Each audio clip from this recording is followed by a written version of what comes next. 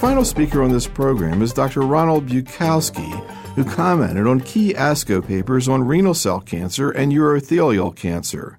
Dr. Bukowski began by discussing one of the most important and discussed papers at the ASCO meeting, the so-called AVORIN study, which evaluated interferon alone or with bevacizumab. The trial was designed to look at survival and demonstrate a difference in survival, and also a secondary endpoint was progression-free survival. The study accrued over 600 patients, and first interim analysis that was conducted of progression-free survival demonstrated a significant improvement in progression-free survival for one of the arms. That arm happened to be the bevacizumab interferon arm, and that improvement in progression-free survival was 100%. For example, for the patients getting interferon plus placebo, the progression-free survival was in the range of 5 months, and for patients getting the combination with bevacizumab, it was over 10 months, 10.2 months. And that's a very significant difference in terms of improvement in progression-free survival. They then looked at the response rates in the two arms and found that there was a significant improvement in overall response, meaning partial and complete response. Most of these were partial responses. In the bevacizumab interferon arm, the response rate was 31%, and in the other arm, it was in the range of 12 or 13%. And again, that's a very significant difference. They also looked at survival in a very preliminary way and found that the two curves appeared to diverge with improvement for bevacizumab interferon, but as yet it's still preliminary and they really don't cross the boundaries to declare that there's a true survival benefit. They looked at side effect profiles, and I think the side effect profile of the combination with bevacizumab, at least in terms of grade 3 and 4 side effects, was probably greater, but I don't know that we had enough information presented to really make that determination in a very significant way at this point in time. So although adding bevacizumab probably increases the side effect profile, I think we need more data in order to evaluate it. The conclusions of the presenter, who was Dr. Escudier, were that indeed this represents a significant improvement of patient outcome with regard to measurement using progression-free survival and response when you give the combination of bevacizumab and interferon together. And it's important to remember that the bevacizumab dose here was the 10 milligram per kilogram dose, the one that was used in the phase 2 studies in the U.S. in the past. Survival too early to assess. And the suggestion here is that this demonstrates, along with the phase 2 data, that bevacizumab with interferon is certainly an important treatment to be considered for patients with untreated renal cancer, which is the component who were in this particular study. These were all untreated patients with clear cell cancer for the most part. So the issue was, is it interferon plus bevacizumab, or is it bevacizumab alone that's producing the benefit? And I think one could certainly discuss that point. My take on this is that when you look at the study in a bit more detail, and this is an important trial, so I think we should spend some time on it because it is going to change some of the practice patterns that now are established. When you look at the study in more detail and look across the various prognostic groups that we utilize, and that's employing the Memorial Sloan Kettering prognostic factor analysis, there are 3 groups: good, intermediate, and poor risk. In the good risk and intermediate risk, you see significant benefit for the combination of interferon and bevacizumab. In the poor risk group, you don't see that. Now, it may well be that it's purely a numbers game and that the number of patients in the poor risk group are too small, or that indeed we're seeing some biologic differences with regard to effects here. So the effects aren't seen across all subgroups, and I think that's a relevant case. Whatever the case might be, I think it's important to ask the question, does this study conclusively show that the combination is better than interferon alone? And I think that clearly it does, at least in terms of progression-free survival. And our current thoughts are that progression-free survival, when it's improved, will be reflected in overall survival, probably. But the caveats in the study are the following. We don't have in this 2-arm study a third arm of bevacizumab alone. That would be critical in terms of demonstrating what is what. Because when we look at the data that has been generated from previous studies in the U.S., a study by Jim Yang, looking at bevacizumab in cytokine refractory patients, and a study that I ran which utilized bevacizumab with or without erlotinib in untreated patients, there's clear benefit to the patients receiving bevacizumab. So the question is it predominantly bevacizumab that's causing the improvement here? I suspect it may be, but I don't know that we can be 100% for sure. We would like to suggest that interferon is a difficult drug to give and not necessarily the easiest agent to give long-term. Therefore, if it's truly bevacizumab alone, well, that should be what we would focus on as a drug to use. You were the person who actually did the discussion of this paper, and there were people that I was talking to that came away from this trial and said, I'm going to seriously consider using bevacizumab alone. And one of the issues there is what would be the side effects and tolerability of bevacizumab alone compared to, for example, sunitinib in this palliative situation. What would your assessment be of that? So I think that's an important question, and that's one that all oncologists will ask themselves. What will be the better drug in terms of tolerance? And I think, without a doubt, it's going to be bevacizumab. I think the side effect profile of single-agent bevacizumab is going to be superior to sunitinib. We don't have any true comparators in terms of a study to make that decision on the basis of prospective data, but I think there's no doubt that that's going to be the case. And so if one's looking for the least toxic approach with clear benefit demonstrated in a phase 3 trial in terms of progression-free survival, people will choose bevacizumab. That's the point I tried to make, is that I believe the data suggests that it's bevacizumab having the major effect, and people are trying to get away from the use of cytokines, and clearly that's something that this kind of study will address.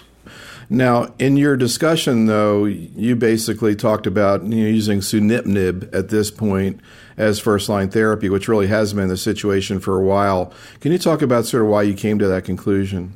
So the question is whether sunitinib is better as frontline therapy than bevacizumab with or without interferon. And when we look at the subgroup analyses, and again, it's not necessarily good practice to compare subgroups directly, but one gets a sense of the drug effect across various prognostic groups, and you can certainly look at one study compared to another study in that sense. You can't compare them statistically, but you can get a sense. So in the sunitinib data that was presented at ASCO, all subgroups benefited from the good, intermediate to poor risk, and the benefit was uniformly seen. The median progression-free survival for sunitinib is in the range of 14.5 months.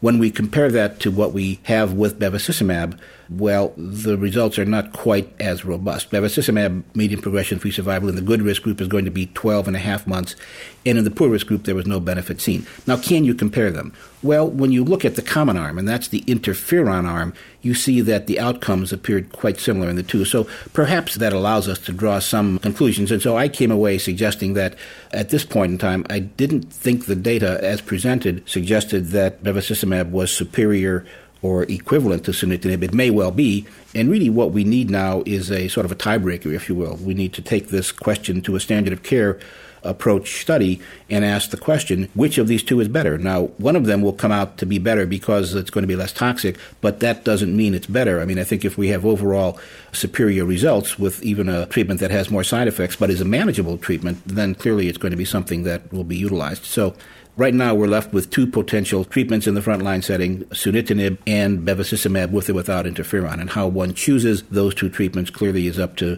past experience and use of drugs and so on. And one thing that I failed to mention was that sunitinib by itself has a major response rate of 46%. That's really the highest we've ever seen in kidney cancer.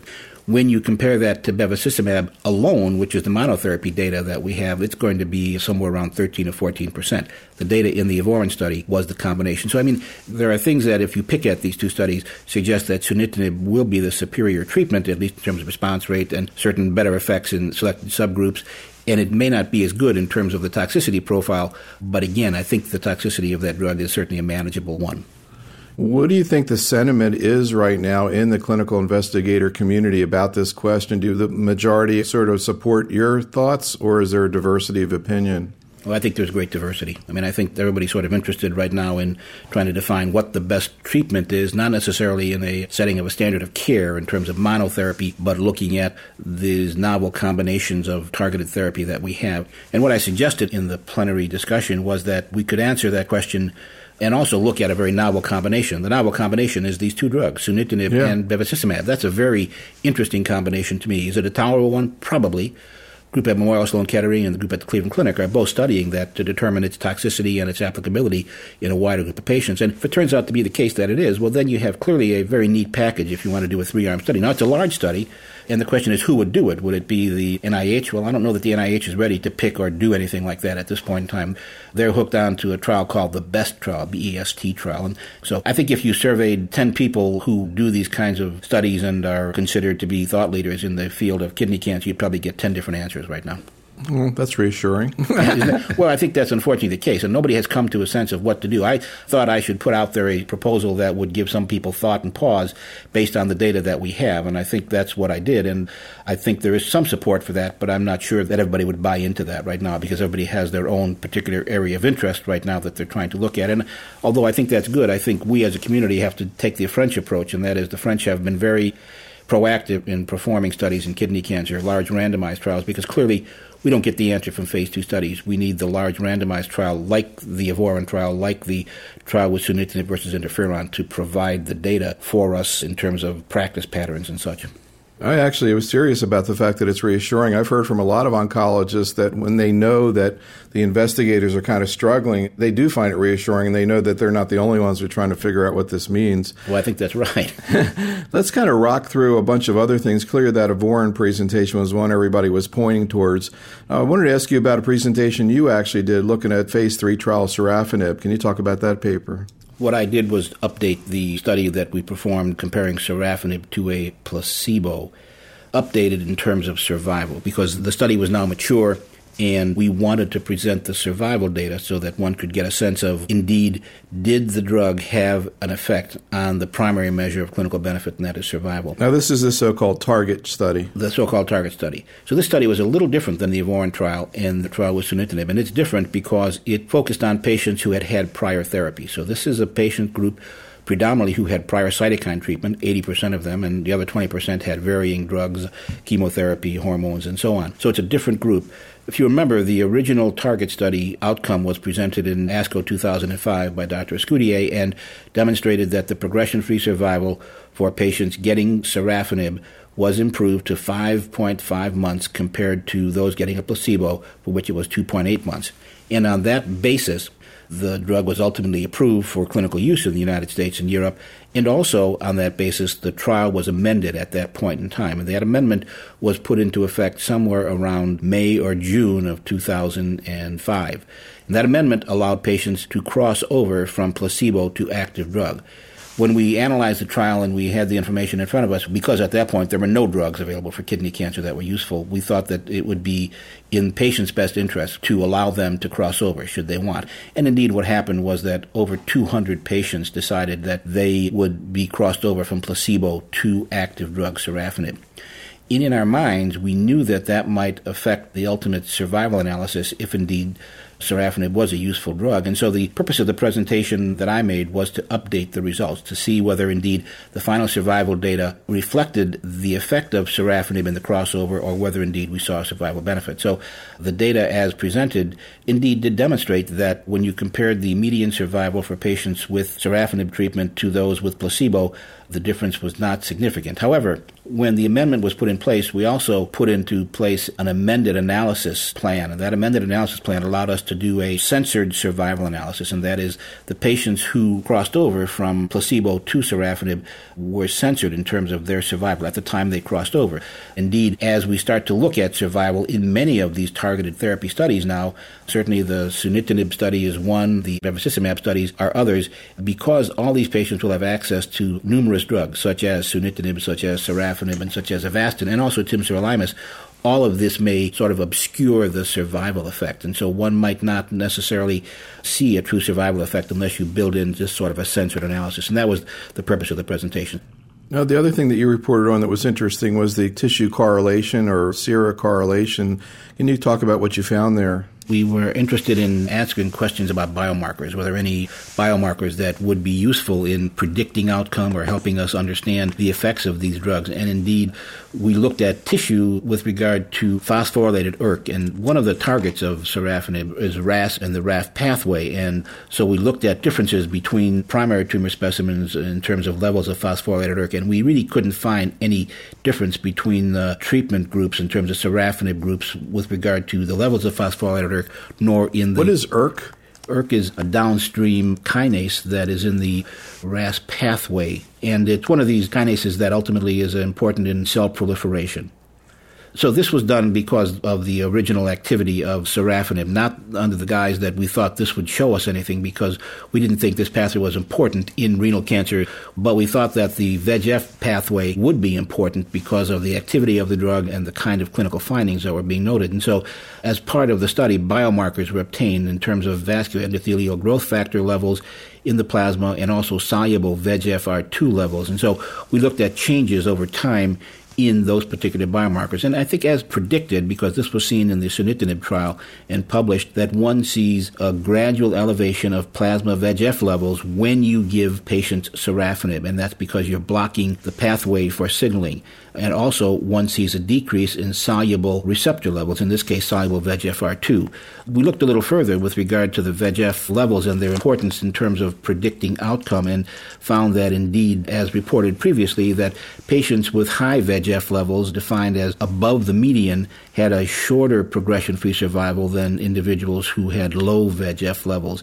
And then we used that information to look at whether indeed VEGF was a prognostic factor in patients with renal cell carcinoma, and found that indeed it was a factor that should be considered in terms of analyses in the future, and it, along with performance status, the exact Memorial Sloan Kettering prognostic factor group, and baseline VEGF levels, as well as treatment, all appeared to have an important role in predicting outcome. Let's talk a little bit about Abstract 5024 presented by Bob Motzer, which was an update of the sunitinib versus interferon trial. Dr. Motzer presented the second analysis of the sorafenib data. First was presented at ASCO last year, and this was sort of a update. And what Dr. Motzer did is summarize the additional results that have been accumulated since that time. And he went over a little bit about the study design, which I think we're probably all familiar with, and that is randomization to sunitinib or interferon alpha. And remember, these are untreated individuals with predominantly clear cell cancer. So the Evorin trial, the sorafenib targets trial, and the sunitinib trial were all focusing on patients with clear cell cancer. What I found interesting on this presentation was the review of the outcome data and response data. Dr. Motzer reviewed the data that now exists with regard to response and investigator-assessed responses in the patients getting sunitinib were at the level of 46%. And so as additional data have come in over this past 12 months, there have been additional patients who have responded. Interferon, on the other hand, the response rate was 12%.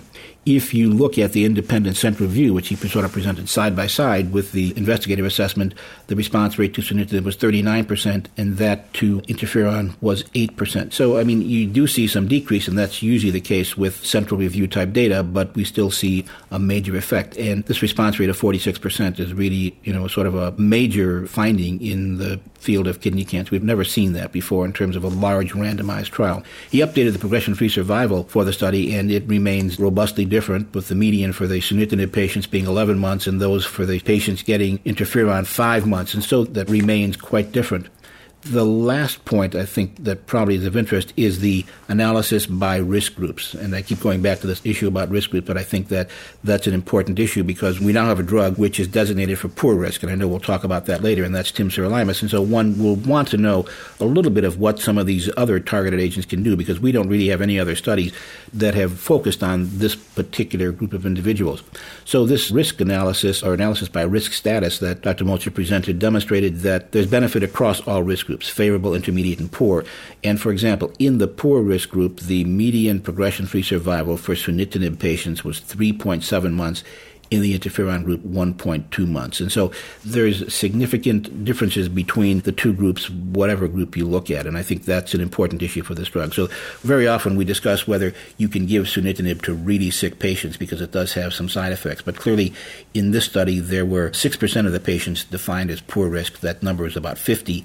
And their outcomes, although they're certainly shorter in terms of progression-free survival than the good risk patients or the intermediate risk patients, still showed benefit. And if you say, how great was that? Well, it's almost a tripling of progression-free survival. So I think this agent, although it does have a toxicity profile that sometimes is a little bit problematic for some patients, clearly does benefit all subgroups. And finally, he proposed some analyses based on the look at patients getting sunitinib to see what prognostic factors might be operative here, because all the analyses that we have really were done in patients in the cytokine era, And he has looked here at this group who got sunitinib, and these are untreated patients, and found 3 factors that he might use to construct risk groups, and that was performance status, time from diagnosis to treatment, and corrected calcium.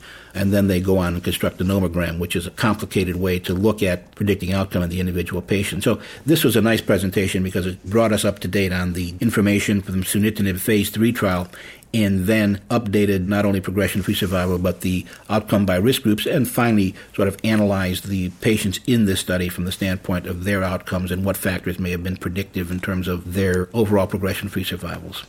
What's your take on paper number 5028, a late breaker, looking at the use of interleukin plus interferon as adjuvant therapy? There have been a lot of attempts to use adjuvant therapy in renal cancer. We have 2 ongoing right now, 2 large studies, one in the U.S. and one in Europe, focusing on the targeted agents, sunitinib, sorafenib, and such. This is an older study which attempted to utilize a regimen that was developed in Italy, which is sort of a low-dose regimen with cytokines. The low doses of IL-2 and interferon are administered in a cyclic fashion, and really when you give the dose levels that are utilized in this particular study, the side effect profile is quite good. For example, the IL-2 is 1 million international units per meter squared every 12 hours for 2 days, and then it's given daily for another 3 days.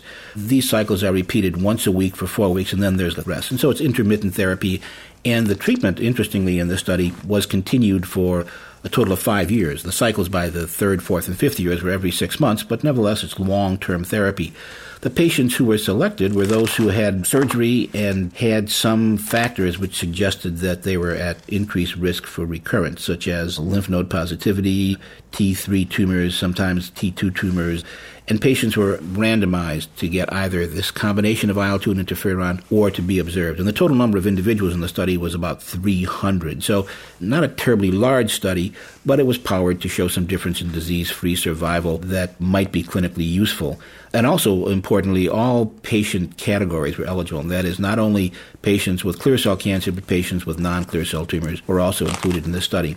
I think the upshot of the study is that the regimen is tolerable, but when you look at the data on recurrence-free survival in this adjuvant trial and overall survival, there is no difference between the 2 arms. They appear to be similar in terms of outcomes. So in terms of the primary endpoint, disease-free survival, and also, importantly, overall survival, no difference is demonstrated. The authors then did do some additional subgroup analyses to see what patients may have benefited from this particular treatment approach, and I think they came up with several groups that appeared to have more benefit as defined by these subgroup analyses, and these were patients with low-grade tumors, which were graded as 1 or 2, younger patients less than 60, or patients with T3A tumors. And so also these individuals were lymph node negative in terms of no lymph node metastases. And so they're suggesting that perhaps in those subgroups this regimen might have some activity.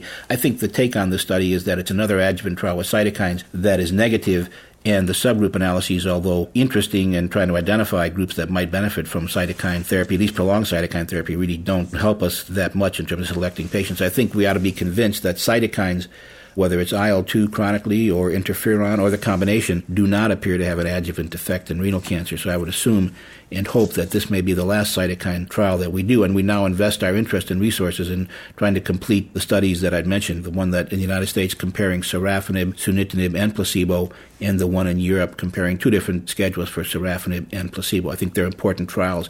They're going to take a long time. It's going to be over a total of 3,000 patients in both studies, but it will certainly provide some very critical data that we're all interested in as to whether these drugs do have any kind of adjuvant effects. You were talking before about management of patients with poor risk features, and Janice Dutcher presented data from looking at temsirolimus. Can you talk about her study? I like this abstract. I think this was an important presentation that really summarized some of the data we'd not heard before in the temsirolimus study. So if you remember, this study originally was a 3-arm study in which interferon, temsirolimus, and the combination were compared. And the ultimate outcome was that there was a survival benefit for patients getting temsirolimus compared to those getting interferon, which was a statistically significant one. And so the survival difference was utilized ultimately to get this drug approved. The data that were presented at ASCO at a poster session really then focused on some additional analyses in these patients to try to look at subgroups. And the subgroups that were selected to look at were histology, were there differences in patients with regard to clear versus non-clear cell, And were there differences in patients who could be classified as intermediate versus poor risk by the Memorial Sloan Kettering classification? If you recall, this study modified the Memorial criteria to enhance its accrual and added a sixth criteria of number of metastatic sites. And what they did then was analyze the data that they had using the Memorial criteria to suggest that 25% of the patients in the trial really were intermediate risk by Memorial criteria, and 75% were poor risk. And so they looked at any differences in those patient outcomes with regard to treatment with interferon or temsirolimus. And so I think a short answer to the question is, do clear cell patients benefit and do non-clear cell patients benefit? Well, it appears both groups benefit, but when you look at the data for non-clear cell, at least in terms of overall survival and progression-free survival, it appears to be more robust than for clear cell. But I think one would have to say that both groups appear to benefit from treatment with this, but more so non-clear cell. So I'm starting to think that this is potentially a drug for patients with non-clear cell cancer based on the subgroup analyses that they did.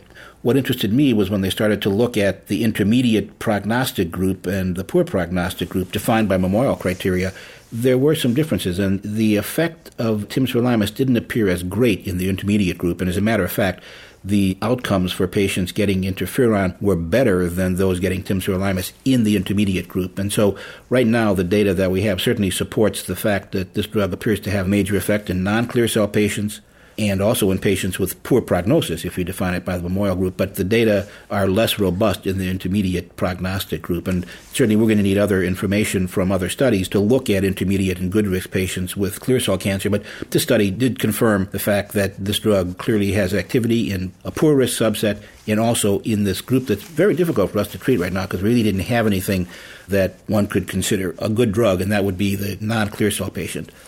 Let's talk a little bit about paper 5035 looking at sunitinib and bevacizumab refractory disease. One group of patients that we're seeing very frequently now, at least in tertiary centers, and I'm sure they will be seen in the community oncologist's office soon, is the patient who fails targeted therapy, because all of the individuals, for the most part, treated with these newer agents have delay of their tumor growth and improvement in their progression-free survival, but for the most part, they're partial responses, and so we don't see complete regressions. These endpoints ultimately affect survival, but patients recur, and so we have this group of patients coming back now who have had other targeted agents, for example, bevacizumab in this study. And so this trial was an attempt to look at patients who had received prior bevacizumab and ask whether one of the other targeted agents, sunitinib, would have a demonstrable effect in those particular patients. Additionally, they looked at some biomarkers here to try to get a sense of whether VEGF levels and VEGF receptor levels, soluble VEGF receptor levels, would be at all predictive of outcome. The data really are most robust for the phase 2 component of the study. I think there were 60 patients in this trial, and they received sunitinib in the traditional dose of 50 milligrams for 4 weeks out of 6. All of these individuals were characterized as having failed bevacizumab, and that is their tumors had progressed on bevacizumab or within 3 months of receiving bevacizumab. And what was interesting was that the response rate to sunitinib in this trial was in the range of 20%. So even though patients had failed bevacizumab, they still appeared to have some benefit from the use of sunitinib as second-line therapy. And there was a large number of these individuals who had stable disease. The biomarker studies that were done also showed that there were effects on soluble VEGF and receptor levels as well as VEGF levels that were associated with the administration of sunitinib, very much like what I described for sorafenib, and that is that the VEGF levels go up as you give the drug and the soluble receptor levels go down. And they sort of looked a little bit more closely at subtypes of VEGF and thought that VEGF-C might be associated with longer progression-free survival and objective response rates to sunitinib treatment in this particular setting. So I think the importance of this paper is not necessarily the biomarker data, although it's interesting. I think the importance is that it does, in a prospective trial, suggest and confirm that when patients fail one targeted agent like bevacizumab, the possibility of them responding to a second agent like sunitinib does exist. And we're going to see a sequence of these studies over the next several years looking at this question, trying to sort out this difference and this issue as what is the response rate, what is the overall progression-free survival, what is the survival, and is the correct way to use these drugs, giving them sequentially. In other words, starting with sunitinib, then with bevacizumab, then with sorafenib, then with temsirolimus, or will the combination treatment be the best way to give these drugs and combine drugs up front? And so these are important questions to answer, and this study was one of the first to try to address this question of what about bevacizumab resistance? Would we see an effect? And if so, what was the magnitude of that effect? What do we know about therapy in the reverse direction, starting with sunitinib and then going to bevacizumab? We don't have any trials at this point in time that address that. We only have anecdotal reports suggesting that you also can see some benefit in terms of response in the patient who starts with sunitinib and then moves on to a drug like bevacizumab, but nothing like this last trial where you look at a relatively reasonable size cohort of patients to try to characterize it in a very critical way. That doesn't exist. There are proposals out there right now to look at this in more detail to get a sense of what is the effect of crossover from one drug to the other drug. And the three drugs that have been proposed for study in this setting are sunitinib, temsirolimus, and bevacizumab. And a 6-arm study in which about 360 patients would be treated has been proposed as one way to look at this issue of sequencing. And it's also a standard of care issue, because I would think that many people in the community start to use these drugs in that particular fashion, starting patients on one drug when they fail, moving to a second agent. The question is, which should be the second agent? When should you declare a patient to have resistant or progressive disease and then switch them over and such? And these are questions which we don't have good answers for at this point in time. I think we're all sort of trying to understand the whole process and determine what is the best sequence and how do we use these agents. And it's going to take several years to sort this out, but it's another important issue to try to think about. We were talking before about the serum levels of VEGF, and paper 5044 looked into that. Can you talk about what they found? Sylvie Nigrer is an investigator from Lyon, France, and she has been a major force in understanding the treatment of kidney cancer with cytokine therapy. And Sylvie was an individual who had participated in several large trials that formed the basis for this analysis. There was a study called PERSE Duo, which was for patients with good risk disease, and PERSE Quattro for patients with intermediate risk disease. These definitions in France are a little bit different than the Memorial Sloan Kettering definitions, but the patient populations turn out to be pretty much the same ultimately when they're given.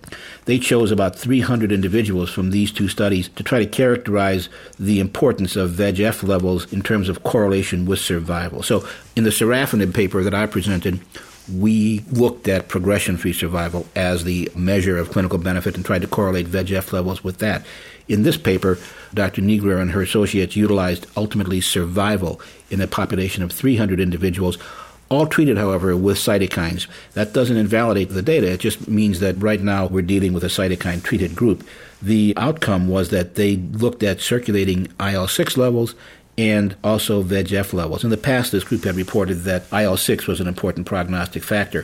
When they included VEGF levels at baseline in the analysis, VEGF became the most important prognostic factor, and really IL-6 dropped out as an important issue. So across the groups of patients and using multivariate analysis, they were able to demonstrate that the importance of VEGF levels as an independent prognostic factor for event-free survival and overall survival really was one that could be confirmed. And so she suggests that this finding alone would be very relevant if one were considering how to treat patients with newer drugs, and that is, it would support the fact that somehow interrupting the VEGF pathway or the activities of this growth factor VEGF, even at the peripheral level with, for example, antibodies such as bevacizumab, would be an important issue. So this paper, I say, is one of several that looked at VEGF as an independent prognostic factor, and importantly, they found not only did it correlate with event-free survival, but also overall survival. Now, your group also reported a study looking at clinical factors associated with outcome in metastatic renal cell cancer. Can you talk about that? One of the concerns many of us have had is that the prognostic factor database that we have had is from 10 years ago, and it involves patients treated with cytokines such as interferon and IL-2. Like Dr. Motzer in the sunitinib interferon study, we wanted to analyze factors that might be predictive of outcome, and our predictive factors were 5 independent prognostic factors that might be able to predict the outcome with regard to overall progression-free survival.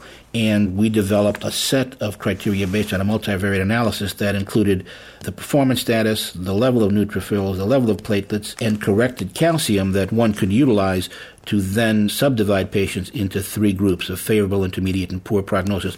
And all the patients that we were looking at were individuals who had been treated with drugs that would be considered to be VEGF inhibitors, drugs such as bevacizumab, sorafenib, sunitinib, or axitinib. And all of these were on sort of clinical trials, and they were evaluated prospectively. So what we're attempting to do is what Bob Motzer attempted to do, and that is come up with a scheme that would utilize various prognostic factors that would allow us then to subdivide patients into clinical groups to be characterized in terms of their outcomes. Now, we use progression-free survival because our survival data yet are not mature enough, and so did Bob. Bob used progression-free survival. Sylvia Negrer, on the other hand, had data on survival. It just demonstrates the maturity of that study. So, in summary, the prognostic factors that were identified in this study were time from diagnosis to study entry, ECOG performance status, level of neutrophils, level of platelets, and corrected calcium. A little bit different than the Morrell criteria, but some of them really have been looked at before and by other groups and have suggested that indeed they may be important. The level of neutrophils, the level of platelets are well characterized as having some importance. And clearly this is a small group, 120 patients, and it needs to be looked at in more detail. Also, the other critique of this particular poster is that it's not only patients with no prior therapy. It includes sort of a mix of patients who've had treatment in the past with other agents. And so we may be mixing individuals here. And also we have different drugs. But I think these manuscripts that were presented are all attempts to then look at what factors might be useful in trying to predict outcome for patients who are going to get these targeted treatments. The last thing I want to ask you about is the issue of urothelial cancer and the late breaker, looking at paclitaxel, cisplatin, gemcitabine versus GemCis alone. When you look at the ASCO proceedings this year, you see that kidney cancer really dominated. It just reflects the interest in the disease and the novel treatments that are emerging. Bladder cancer is still clearly an important issue and one for which we have some therapy, but less than optimal therapy, and an oral presentation by Dr. Belmont of a study which was an intergroup trial, and it was trying to compare and give a sense to what is the optimal chemotherapy for advanced metastatic urothelial cancer. The 2 regimens that they chose to study were gemcitabine cisplatin, which could be considered a standard of care by many individuals for the treatment of this disease, or a regimen which included paclitaxel plus gemcitabine and cisplatin. So basically 3 drugs versus 2 drugs. And the study was a large one. It contained over 600 individuals, and it was powered to look at a survival endpoint. The 2 regimens are similar, except that for the 3-drug regimen, the gemcitabine is only given twice during the cycle, day 1 and day 8. For the 2-drug regimen, the gemcitabine is given on day 1, 8, and 15. The doses are the same, so that one might suggest that there may be some differences in toxicity in this, and that is okay, certainly, as long as you can see the ultimate effect on survival and progression-free survival. So the upshot of this is in the 627 patients that were randomized in this trial, there was no difference in treatment in terms of the outcomes on survival and progression-free survival between the 2 regimens, so that there was no improvement with regard to clinical benefit measures.